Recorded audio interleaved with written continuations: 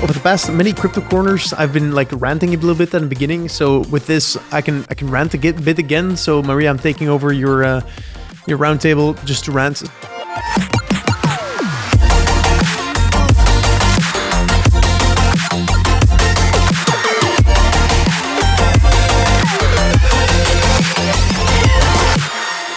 Hello friends, welcome to the Metacast Roundtable by Navic. And today I'm joined by Matt Dian, Senior Product Manager at EA, Abhimanyu Kumar, co-founder of the great Navic, Nicholas Verrek, investor at Bitcraft and co-host of the Metacast. And we also have a surprise last-minute guest, David Amor, CEO of Playmint, because there's some cool news to be shared. David. Oh yeah, our funding round, our seed funding round got announced. It's quite fun because in a sense, some of this stuff happened over the Metacast. Nico and I have been speaking for a while. Nico, you remember by day. What's your day job? Is it running the Metacast or is it part of Bitcraft? It's hard to tell sometimes, isn't it? The first is.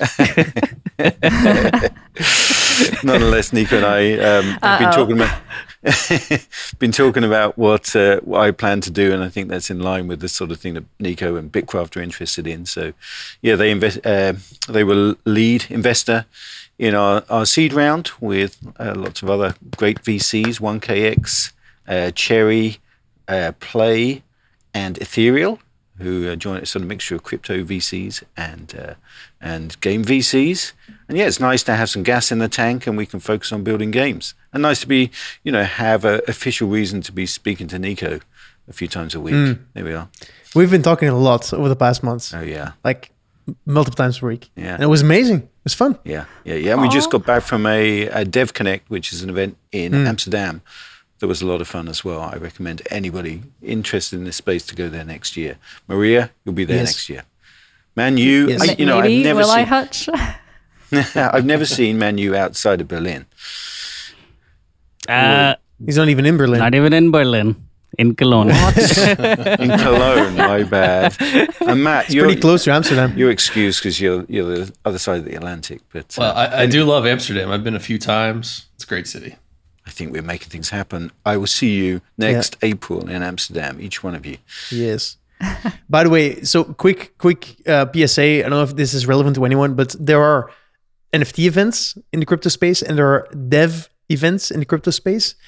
You can avoid the NFT events. You can go to the dev events because there's a huge difference between the two, right? I was at NFT Lisbon a few weeks ago, and that was just, people, as I describe it, people looking for exit liquidity, right? Come buy my NFTs so I can buy a boat and not talk to anyone anymore in my life. And people at Amsterdam at Dev Connect were actually like very excited about this technology, building super cool stuff.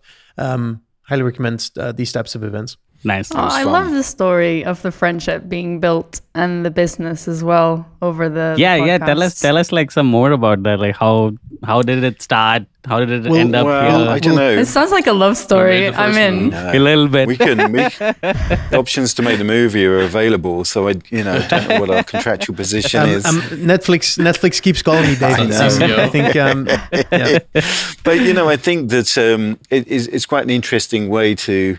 I didn't know Nico before the Metacast, and of course, we were interested in the same set of things. I think in the sort of crypto world, and then you get to figure out whether or not you're both aligned in terms of your thinking and what you want to try and do. And it was. I never really thought of it this way. In fact, I guess you weren't officially part of Bitcraft when you started working on the Metacast. Is that right, Nico? Mm-hmm. So we were sort of already aligned before that became available, and I had no plans to do funding at that time. So just a bit of serendipity over the last few months. Feels like 3 or 4 months, something like that. Yeah. And you say, Manu, you said congrats, David, but it's almost in today's world where you have an experienced team willing to build on-chain games in Web3. It's almost more congrats, Nico, because there's I said congrats, Nico. There's more. There's more capital out there than there are people that know what to do with it. What a lovely moment. Oh, yeah. No, definitely milestone moment for sure. I'm very excited with the next game. because I was reading the article, and you are going to build an on-chain trading game full of politics, subterfuge, and economic opportunity. This sounds like a dream D&D session for me, so I am extremely looking forward to it. The designers are having such a good time building this game at the moment, mapping it all out. And it's really a game where we set the scene for players, rather than a lot of great games which are about set pieces on set pieces that to entertain a player. What we're doing really is more setting the scene and letting players entertain themselves and creating situations where you have all this political, who's doing what, factions, all that good stuff, So like true to the DNA of loot in a way.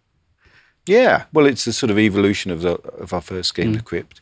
And we're doing it all on chain, which is sort of somewhere between amazing and crazy, not sure, but fun place to be. It's a great way to spend the working day, figuring it out. Yeah, well, congrats, Playmint, Hey. Bitcraft, David, Nico, and thank you as well to all other investors. I'm extremely happy to know that this game might actually come true with the investment round. So, yeah, looking forward to when the game is out.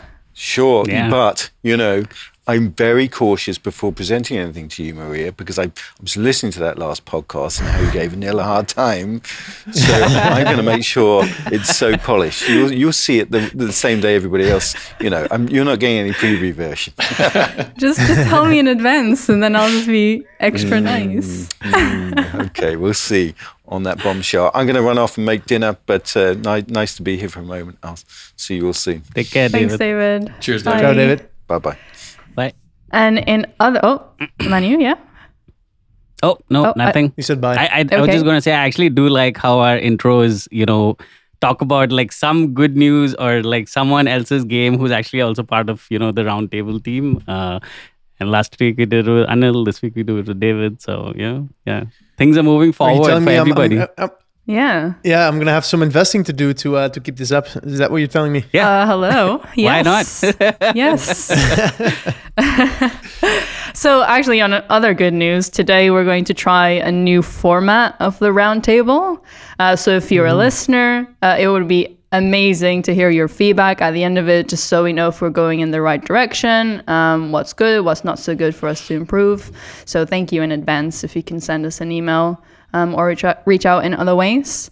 And so the list of topics today, a bit of a hotbot of exciting news. So Ubisoft attracting buyout interest, Meta's struggle to recover its market value, playable worlds doing a raise, and also talking about STEPN with a great catchy name that Nico gave it, Move to Earn or Ponzinomics. So that will be... You get to guess twice. Yeah, so Manu, what's next for Ubisoft? Let us know what you've explored. Yeah, I'm excited about like this new format. So yeah, I guess I'll intro the topic this time. So basically, what happened was, late last week, Bloomberg put out a report that there was a rumor that Ubisoft is like a potential buyout target for a couple of private equity firms, specifically Blackstone and KKR. Of course, like in the shadow of the major acquisitions that happened over Q1, this news definitely got a lot of people's ears perked up. Okay, are we going to see like the next big major acquisition? And yeah, I mean honestly, it's I actually don't think it's graduated like from the rumor phase of things. Ubisoft itself has denied any any association with this kind of news. But I mean, if it is true, I guess my opinion on the whole thing is just that I'm probably not that surprised, just given Ubisoft's performance over the last year. I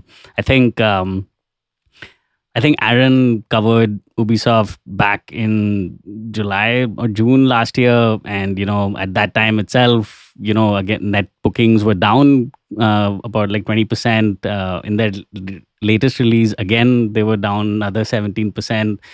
The stock has just gotten absolutely crushed since the start of 21 and also start of this year. Their market cap has basically halved since then. Of course, there's like the broader macro market trends and whatnot also affecting all of it. But I mean, Ubisoft has just generally not had a good time, I feel.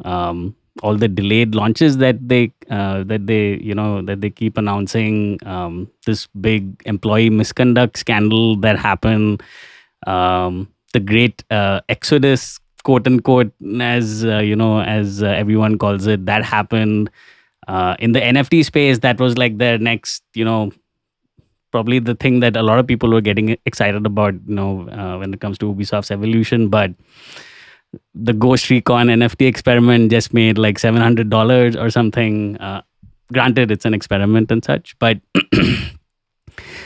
I'm sure like they learned a lot also from it. But yeah, in general, Ubisoft has not really had the best time. And yeah, when the news came out, I kind of also probably wanted to happen so that potentially Ubisoft can, see better days in the future. But yeah, at the moment, not very surprising news, but also it's still in a rumor state. So yeah, I mean, let's see. Do you think parallels can be drawn between Ubisoft and Activision Blizzard? Probably maybe just in terms of the IP portion of it. Yeah, probably there are also like the employee scandal parallels, etc. But I think if you just look at it on a company performance perspective, I still believe Activision Blizzard is at a different level versus Ubisoft, that just has a general reputation of just not delivering on things that they have said that they will deliver on. So that's just happened like again and again and again, and it shows in the market reaction or the public market reaction. So. And if they get acquired, that'll probably be like another parallel to Activision Blizzard, if Activision Blizzard even does get acquired. But yeah, but I don't know. It's not like not like super like deep news at the moment. But yeah. One thing I thought was kind of interesting in reading the coverage about this was that the companies expressing interest supposedly in acquiring Ubisoft were not strategic investors like, say, a Microsoft for Activision Blizzard. It was like private equity firms. And on that topic, I saw a really interesting tweet that I'm going to read a little bit from here from Dr. Sirkin Toto on Twitter. So shout out for the great tweet. He listed like approximate employee numbers for different game studios worldwide. And so just to cherry pick a couple here, Take-Two, about 6,500 globally. That excludes Zynga, which is another 2,000. Nintendo, 6,600. Activision Blizzard, 10,000. EA, 11,000. Ubisoft, 20,300. So, I mean, like more than double Activision Blizzard. And when you compare that to, the revenues and the success that they've had, and you think about some of the private equity firms that are considering acquiring them, supposedly, maybe there's some layoffs coming, some, slimming down of the business. I don't know. I'm just speculating, but basically, I mean, I guess these private equity firms are essentially going to, if it happens, basically, polish up the asset before, they flip it, I guess. But yeah.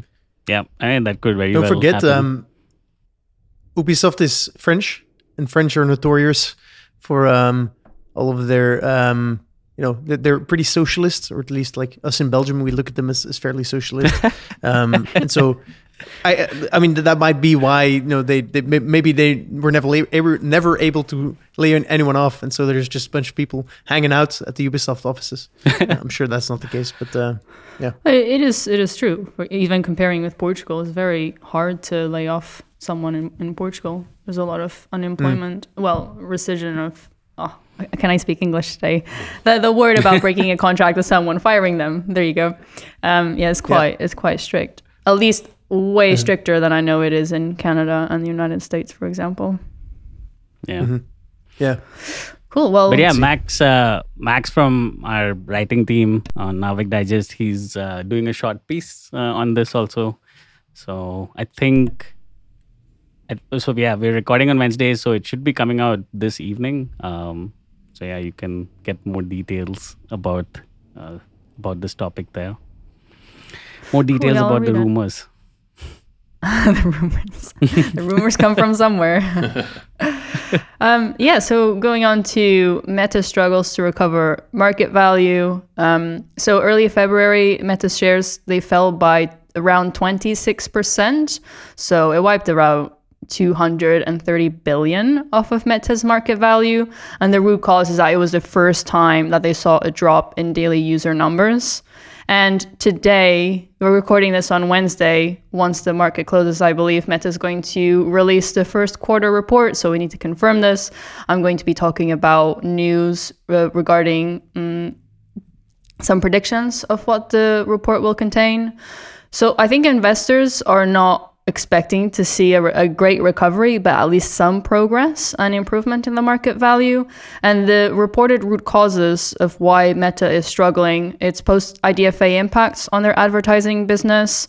They're struggling to retain young users, which apparently they represent around 97% of Meta's revenue. They're leaving Facebook and Instagram in droves and joining competitors such as TikTok. They have been doing massive funding on their metaverse platform. I think they invested around 10 billion in 2021 alone. So more than 10 times that they paid to acquire Instagram in 2012. And I was also seeing Google, so Alphabet, aka Google, they reported their first quarter earnings, and similarly, they grew, but it didn't meet investor expectation. And one of the reasons that was communicated is similarly with TikTok as a competitor, and they're struggling to monetize the short reels. So focusing on the gaming aspect of this news, I just wonder how is the metaverse going to become profitable? Like, just looking at the investment that Meta is doing in building out this metaverse platform, they're going to require such a mass user base. And we also saw the fees that they're going to charge creators. And there's a competitive landscape. You know, we see companies like Epic, Matt's going to talk about Playable Worlds, so many companies trying to build metaverses. So it's not like someone does it once and then they'll have a critical user base coming to them, because there's going to be plenty of options out there to explore. Yeah, I'm just curious to see what happens throughout the year with Meta. Does anyone have any takes? At Facebook, I'd like to have your thoughts on their... Sorry, so I saw a lot of backlash on their creator fees that they were charging, which were up to 47.5%, I believe. Just curious, isn't Roblox like way more? And why is everyone hating so much on this?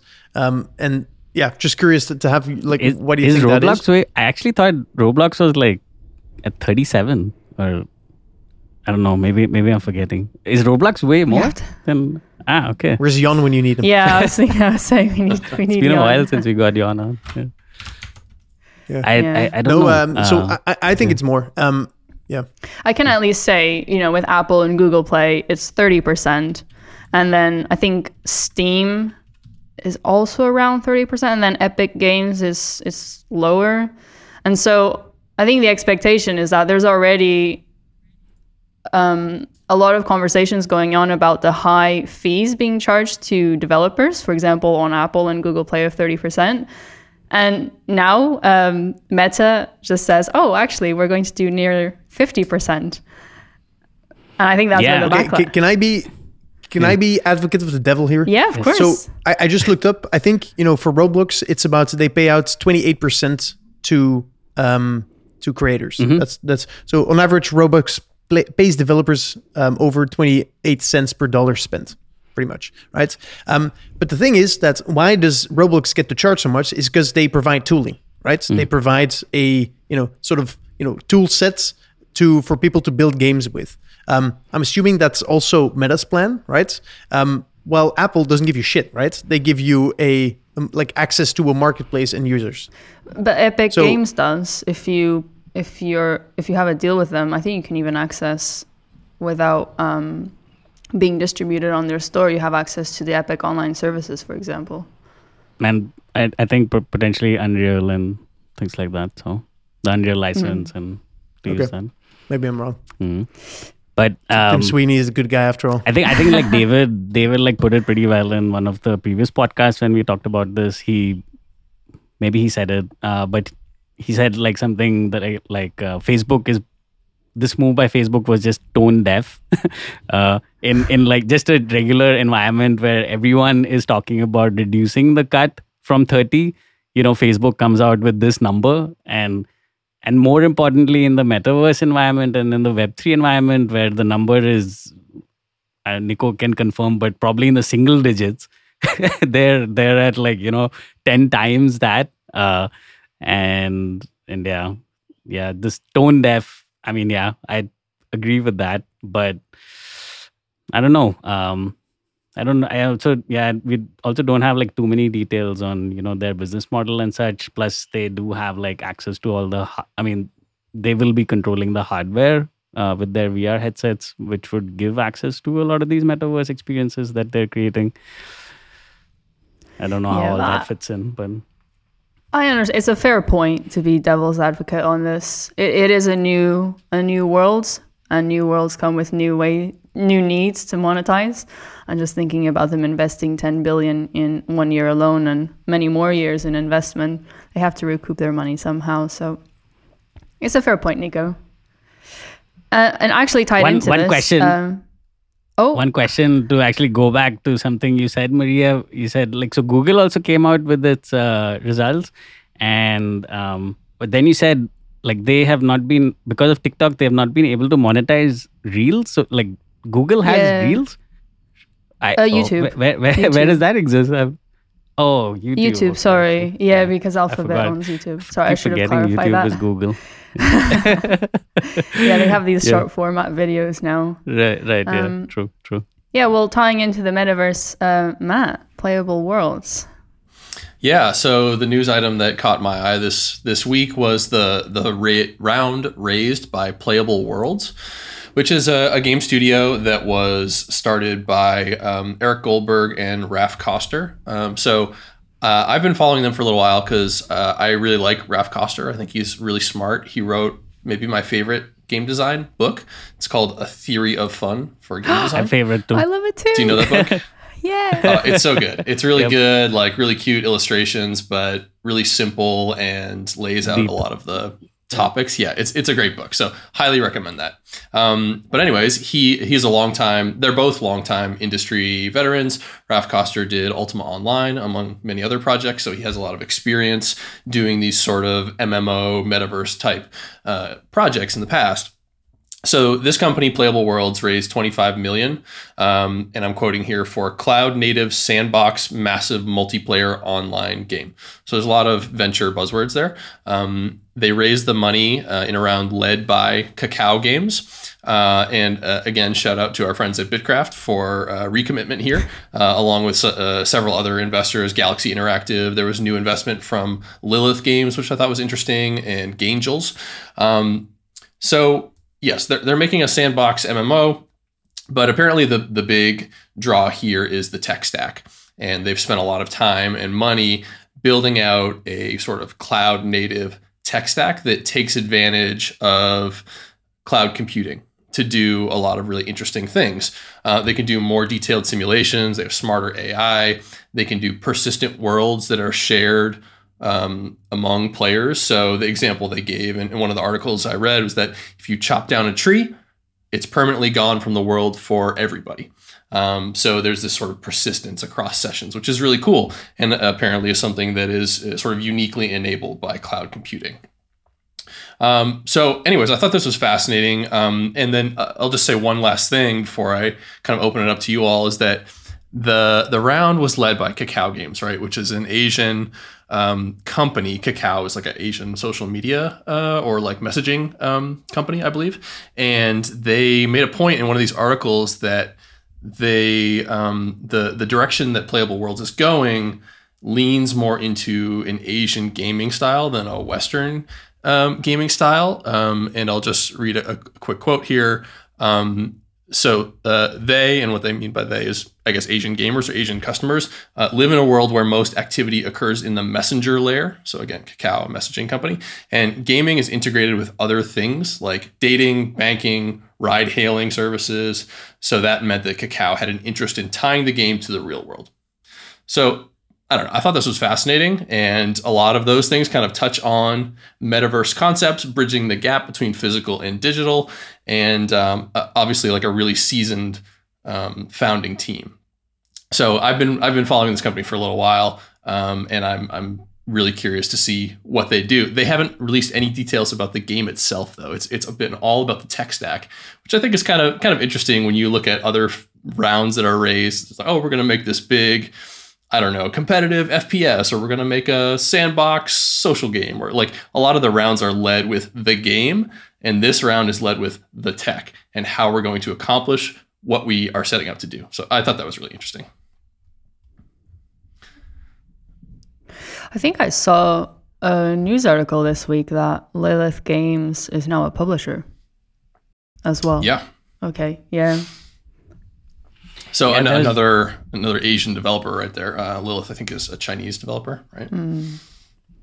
Yeah, with Playable Worlds, I think we also we discussed it once in one of the previous podcasts. And one thing that really stood out to me in terms of their approach, which is probably to your point also, Matt, about showcasing the tech, is while a lot of these build your own metaverse platform style companies would really just focus on the tech, and the tech is the product, and kind of creating the tools that people can use to make their UGC experiences or metaverse experiences. Playable Worlds has this approach of, yes, we will create the tech, but we will also create the game so that people can, we need to have the game so that people come here first, and then they're here, and then we open up the tech for, either those people to create their own experiences, or further on for developers and things like that. And I felt that in itself was a very smart approach. And who better to kind of create that kind of a MMO experience than, Raf Coster himself. But yeah, that's one thing that really stood out to me. I'd also recommend checking out the Playable Worlds blogs and Raf Coster's, his entries, development diary Riffs style by entries. Raf. Yeah, exactly. Yeah, that's what it's called. Very, very insightful stuff. You can combine all of those into its own little book, to be honest. But yeah. I draw. As you were saying that, I was drawing some parallels with the conversation we had of Epic and Lego collaborating for the metaverse, and then I think this gives me similar feelings of seeing a name like Raf just leading a metaverse. It just makes me feel warm and fuzzy and hopeful.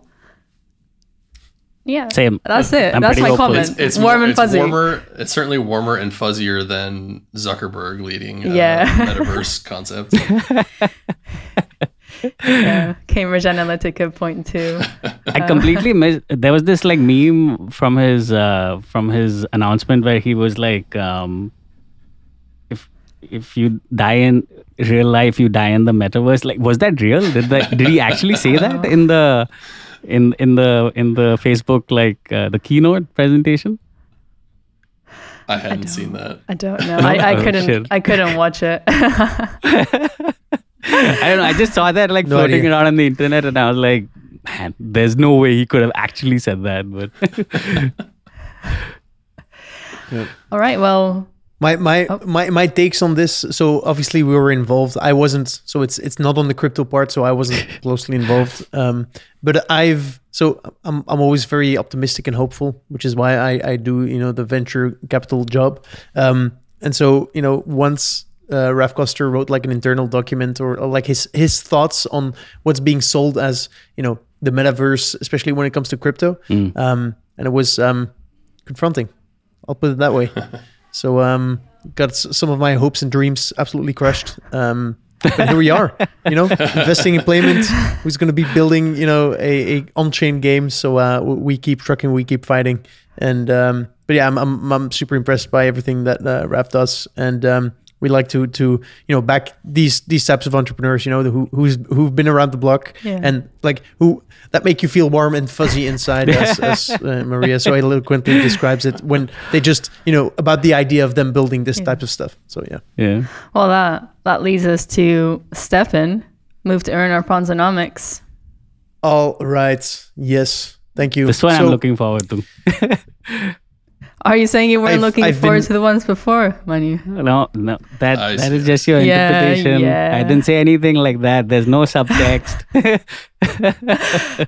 Please go ahead. Go. So I've been, over the past many crypto corners, I've been like ranting a little bit at the beginning. So with this, I can rant a bit again. So Maria, I'm taking over your roundtable just to rant. So a few months ago, like a very good friend of mine, also in the crypto space, came to me and he's like, Nico, I have to tell you something. STEPN, man, is the shit. I've got these shoes on my phone, and then I go for a walk, like a 15-minute walk with my dog, and I earn $50. And I'm like, what the hell are you talking about? Okay, so I did some research, and my very lame joke is that STEPN is just Axie Infinity with extra steps. So you need to buy the assets, NFT assets that you can then use to earn tokens that you need to generate more of these NFT assets that you can then sell to other people who can then use them to, and so it continues. The typical Ponzinomic loop. I can go into move to earn a bit later because I actually have like a positive thing to say about this as well. I'm not only ranting, but love to have your thoughts on this. What do you think about STEPN, Maria? I feel strongly on this. Thank you for picking me first. You walk a lot, so you're like, give me these shoes. I walk a lot. Yes, I do. I do walk a lot. So for me to go running, it costs me usually £100 for some good running shoes.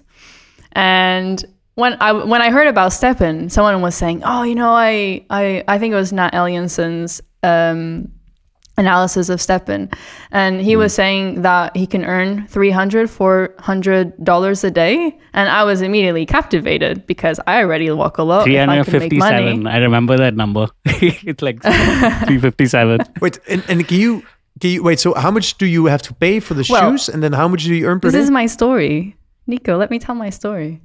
Okay, sorry. And so I installed this app, and then it says activation code. And then I go to try to discover what an activation code is. And I realize there's this gold rush. So you have to invest so much effort in trying to get this activation code. And I thought that was it. Once I had it, I'm in. I can start earning some money. And then I got in and I realized Wait, hold on. How did you get the activation code? Oh, is that coming up? Thank you, Nat Ellionson's Discord. That has a subgroup for STEPN. She pulled some strings, all right? Okay.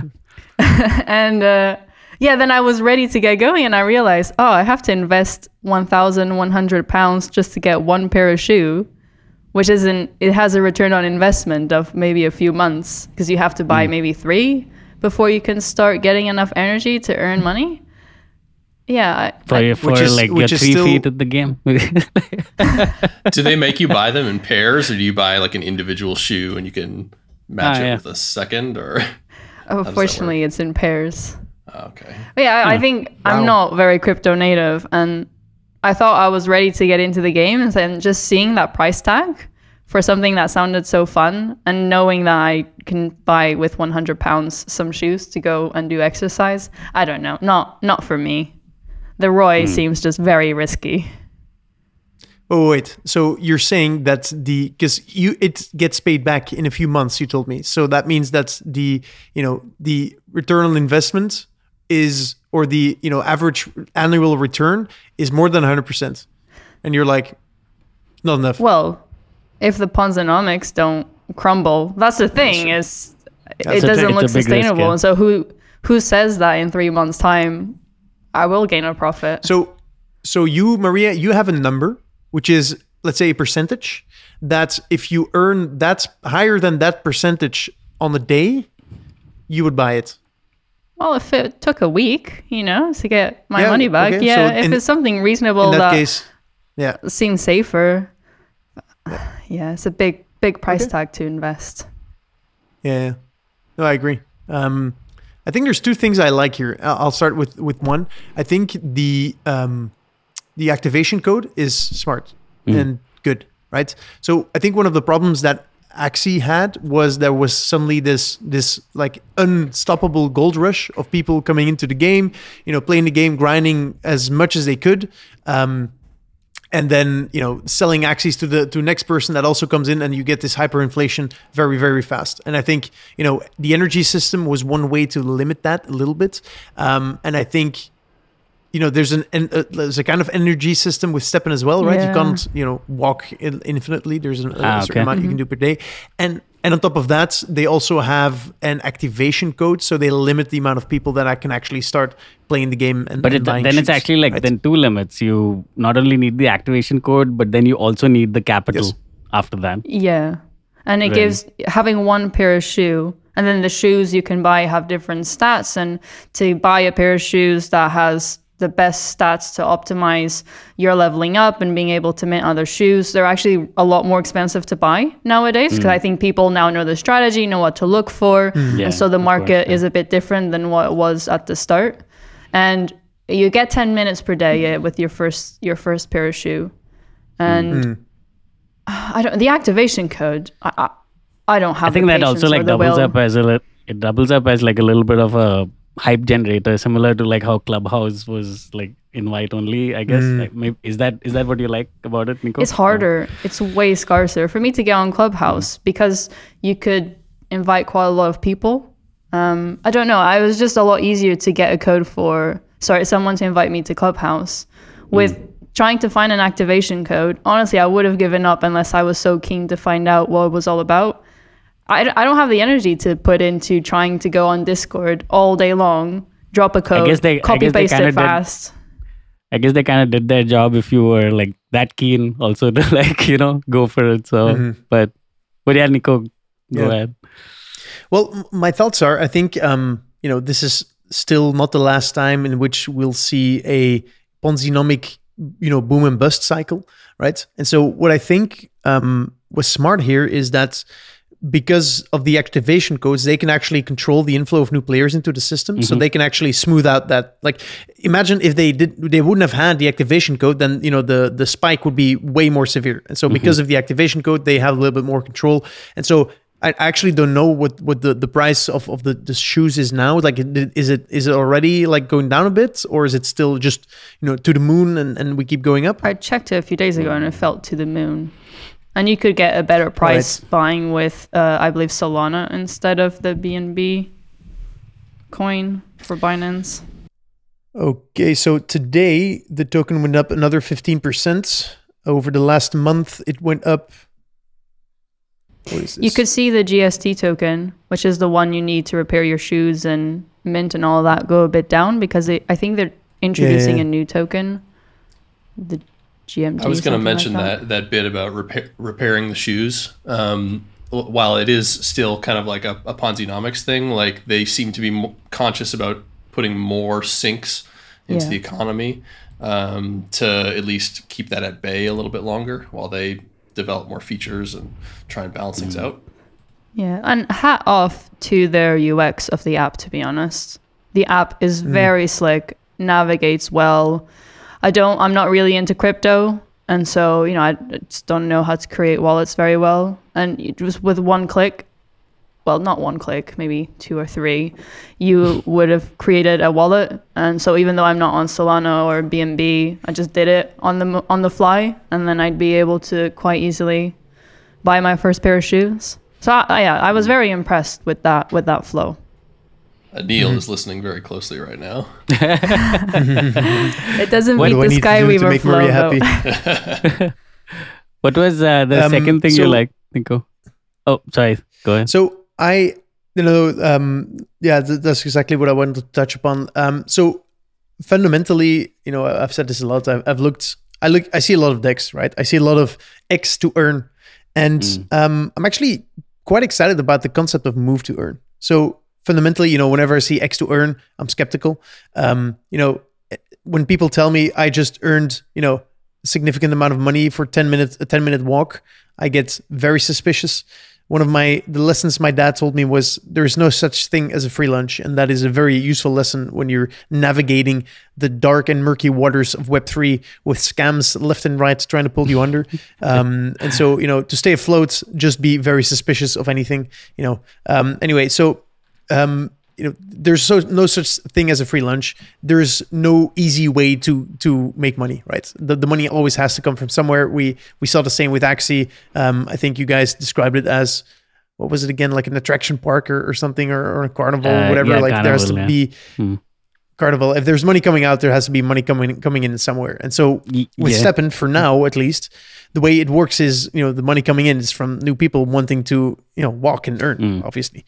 So, but the reason why I'm specifically excited about this move to earn idea is because I actually think that there is tangible, real world value being created by incentivizing people to move. And I think the way this will potentially play out in the future is with partnering with, what's the word I'm looking for? Insurance, life insurance companies. Insurance, So health insurance, that's the word. Thank you. So, if I think there's going to be a world where, you will pay less health insurance if you do these kind of things. So, right, because if statistics can show that, if you, let's say, do an hour walk every day, that will reduce your chance to have a heart attack and diabetes by X%. So you can almost calculate the real world value of you making that walk. And so there's actually a real... You can already do that. So right, there you go. And Vitality has a program that if you track your exercise, so you just get benefits and you pay less premium, and you can get an iPhone and stuff like that. Yeah, exactly. And so there is real value being created. And so, this is, to come back to our carnival example, if there's people, taking money out, the value that's being created by, potentially partnering with health insurance companies, that would actually be a money faucet into this ecosystem where, that could actually facilitate people actually earning by walking, just because they're decreasing their cost of life insurance.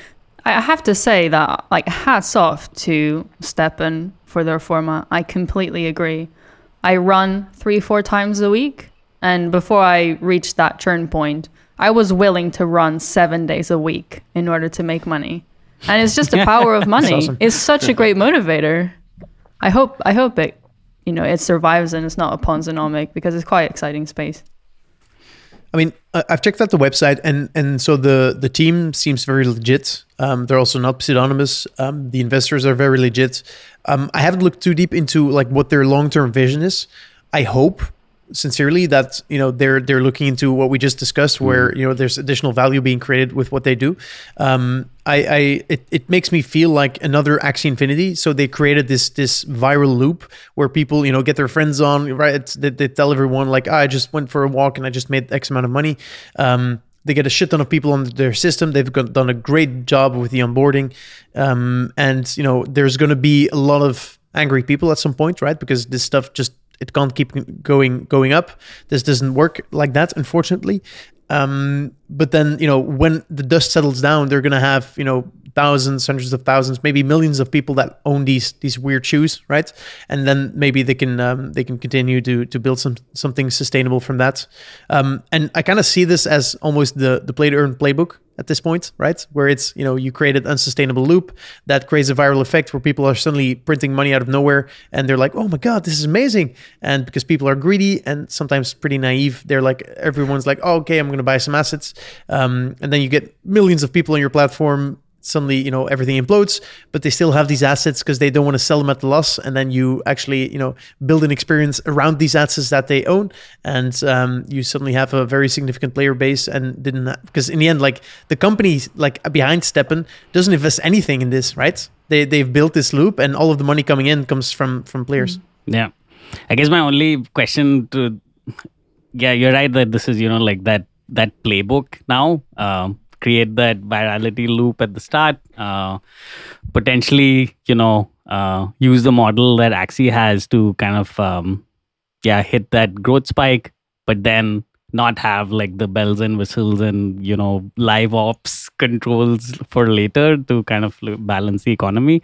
And my question is like, how, this is like a bad way to put the question, but like how early is too late? It's kind of like when like people launch that early and kind of don't think about future repercussions of what that economy will end up like, it'll basically be too late. Because I think we're also kind of seeing it with Axie Infinity right now, right? Like they have all these different plans of how they're going to be fixing the economy, but will SLP really come back to its July 2021 levels, where that was really the peak? And you kind of see it also in free to play games. Like if if you're not like thinking about how your economic design is going to be playing out for like the next 3 years in live operations, then at some point it is too late to kind of change like fundamental systems in the game, and therefore you end up operating on a lower baseline forever. There is like this opportunity cost attached with like launching this early and not thinking about where you will end up. So so that's probably like the one thing that I would feel about STEPN or any of these models, like any Axie Infinity style model applied to play to earn, move to earn, eat to earn, read to earn, learn to earn. I don't know, whatever to earn, So that would be like, the one question I have. But you hit the point that I was going to make, exactly, the opportunity cost. If you're spending all your time as a development team fixing a broken economy, that means you're not building new features, you're not layering in new fun things to do or new systems. 100% agree. And one thing I just wanted to mention briefly, like regardless of how successful or unsuccessful STEPN is, you have to think companies like Nike and Artifact or Adidas are paying attention to what's happening here, right? It's like in their wheelhouse. Are they going to do it exactly? Probably not, but they have to be paying attention at least and seeing the opportunity there. Yeah, I use the Nike app to run, and they already have a way where you can put your shoes in, and it tracks the wear down over time. It just reminded me, just add a little element. How much are you earning? Healthy lifestyle. Happiness. Healthy lifestyle. Priceless. ROI on that. Does your health insurance get reduced? I could get what's the clock? The iWatch or something like that. There you go. Oh, it's nice. It's amazing. Not bad. Yeah. I should check that By the way, for my health insurance. Get Apple Watch. Apple Watch. That's what it is. Not an iWatch. iWatch. Yeah. I want to ask Manu a question. Yeah. Oh wait. Manu, you mentioned, Axie Infinity. By the way, plug next week. So you're listening to, or this came out on a Friday. Next Tuesday, my interview with Philip La goes live. Oh, we dive into Axie Infinity. Nice. That'll That's an be interesting awesome. topic to you. Yeah. Are you guys also talking about Origin a little bit? Can you like give a teaser, spoiler? Yeah. Okay. Everything. Cool. Nice. Spoiler. I mean, he explains it better than I can, so nice. I'm not gonna do it justice by trying now. Nice. So I'll leave it with that. Philip Just quickly, awesome, you just mentioned you just mentioned that will Axie or Sky Mavis be able to increase the SLP price to their July highs? And so my response to that is if they don't, would that make them a failure? No. Since when is the arbitrary valuation of the markets at the top of a cycle a indicator, or okay, so I'm going to make another small rant. So a small one. One of the problems I see is, I'm ranting a lot today, so my apologies for that. Anyway, so one of the problems I see today is that, because people are greedy, right? This feels in Web3 like the foundation of every problem. They tend to price up out of FOMO a lot of assets that suddenly shoot up in value. And then that top value, which is, as a developer, you don't have Axie, the Axie team, the Sky Mavis team didn't have anything to say about, the price of SLP, right? They design an economy and then suddenly they see this hyper fast growth that, because they didn't have any activation codes, couldn't do much about.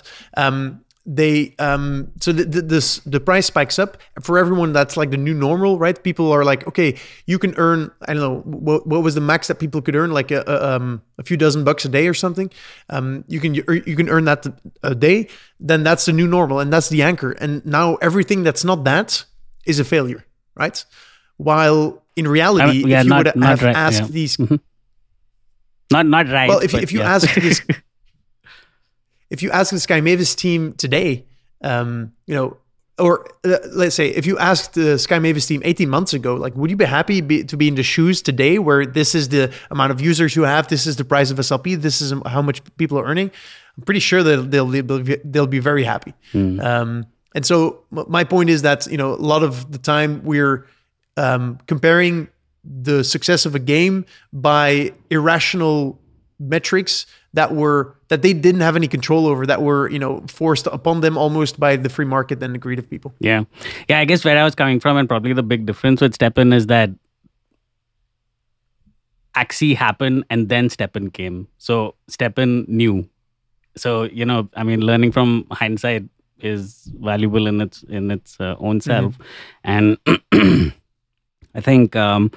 At the end of the day, SLP hitting whatever high it hit, that's not really the point. It's just more about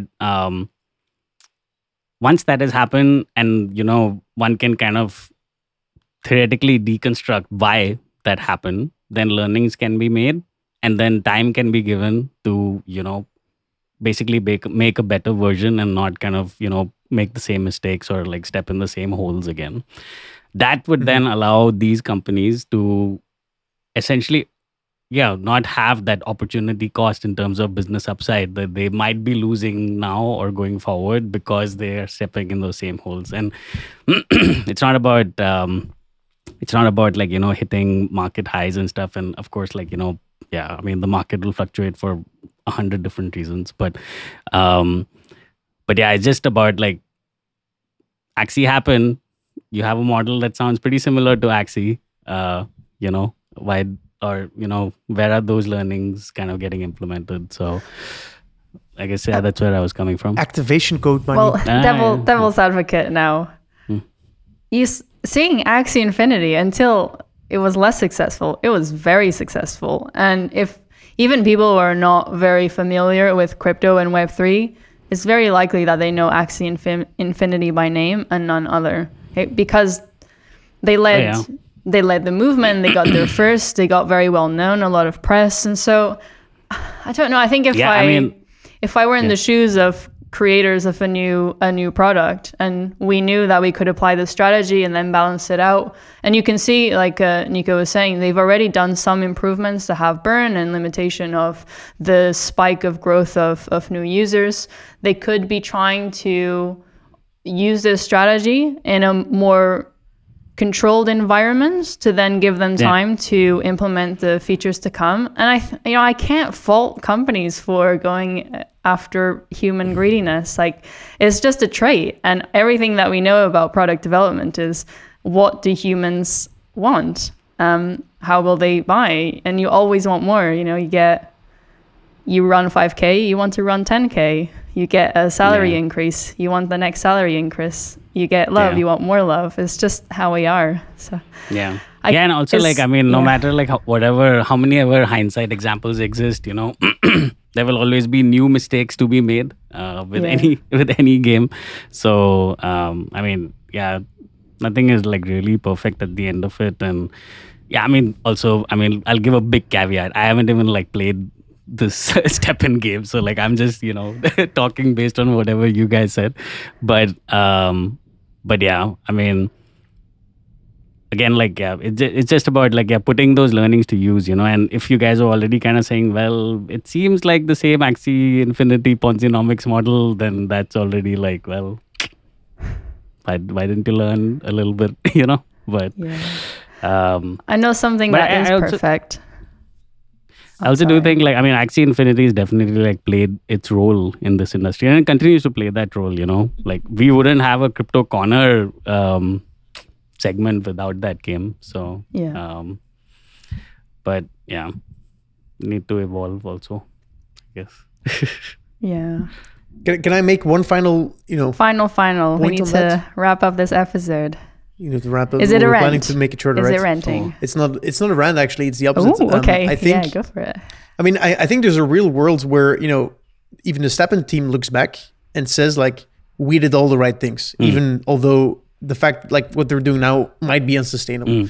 Right? I agree that there might be an opportunity cost, but it feels, I don't know, like, again, I think, they're putting their assets in the hands of, or on the feet of people, and those people are just paying the bills, right? So, yeah, these are my final thoughts. It's just a lot to get in. Like, being met with that high price. It's not accessible. There's not many people that have 1,100 pounds just laying around to buy some digital shoes to then maybe earn. So but that's market driven, right? Like, I don't know Yeah. what their mint price was, but let's say they launch another project, STEPN 2, and then suddenly STEPN price goes down, STEPN 2 price goes up. Like, it's somewhat driven by market forces. Yeah, but have a free to play. Allow me to engage and rank up in order to get my first free pair of shoes. You just start barefoot Yeah, in the metaverse. exactly. Get strong Buy feet. a pair of feet. The business opportunity I see here, Matt, is that there's could a big put, opportunity. I mean, to bring it back to Meta, there's no feet in Meta's metaverse. So you got to buy your feet there first. Then you hook up Buy a the STEPN, lower and you half of your body, then yeah. Yes, exactly. I don't know. I think we're onto something here. If you're playing a land-based metaverse game where you don't have teleports and you have to walk between land, then would that count for STEPN? Oh, Hopefully. that's like a STEPN integration opportunity into, Yeah. I don't know, Decentraland. Yeah, I think the business opportunity here for Matt is to put your corgi earning these steps. So just sell your corgi going on walks, Yep. add a bunch of phones, and We then are open for business if there's anyone interested. Pokemon Go goes to STEPN. All right. Well, we'll wrap up the episode here today. If you want to continue the discussion, you can find us on Navic's Discord. We're around. Just send us a message. And yeah, we really hope that you enjoyed the format today. If you could spend 1 minute sending us an email and letting us know what you thought, we'd really appreciate it. And we'll see you next week. And thank you everyone for joining.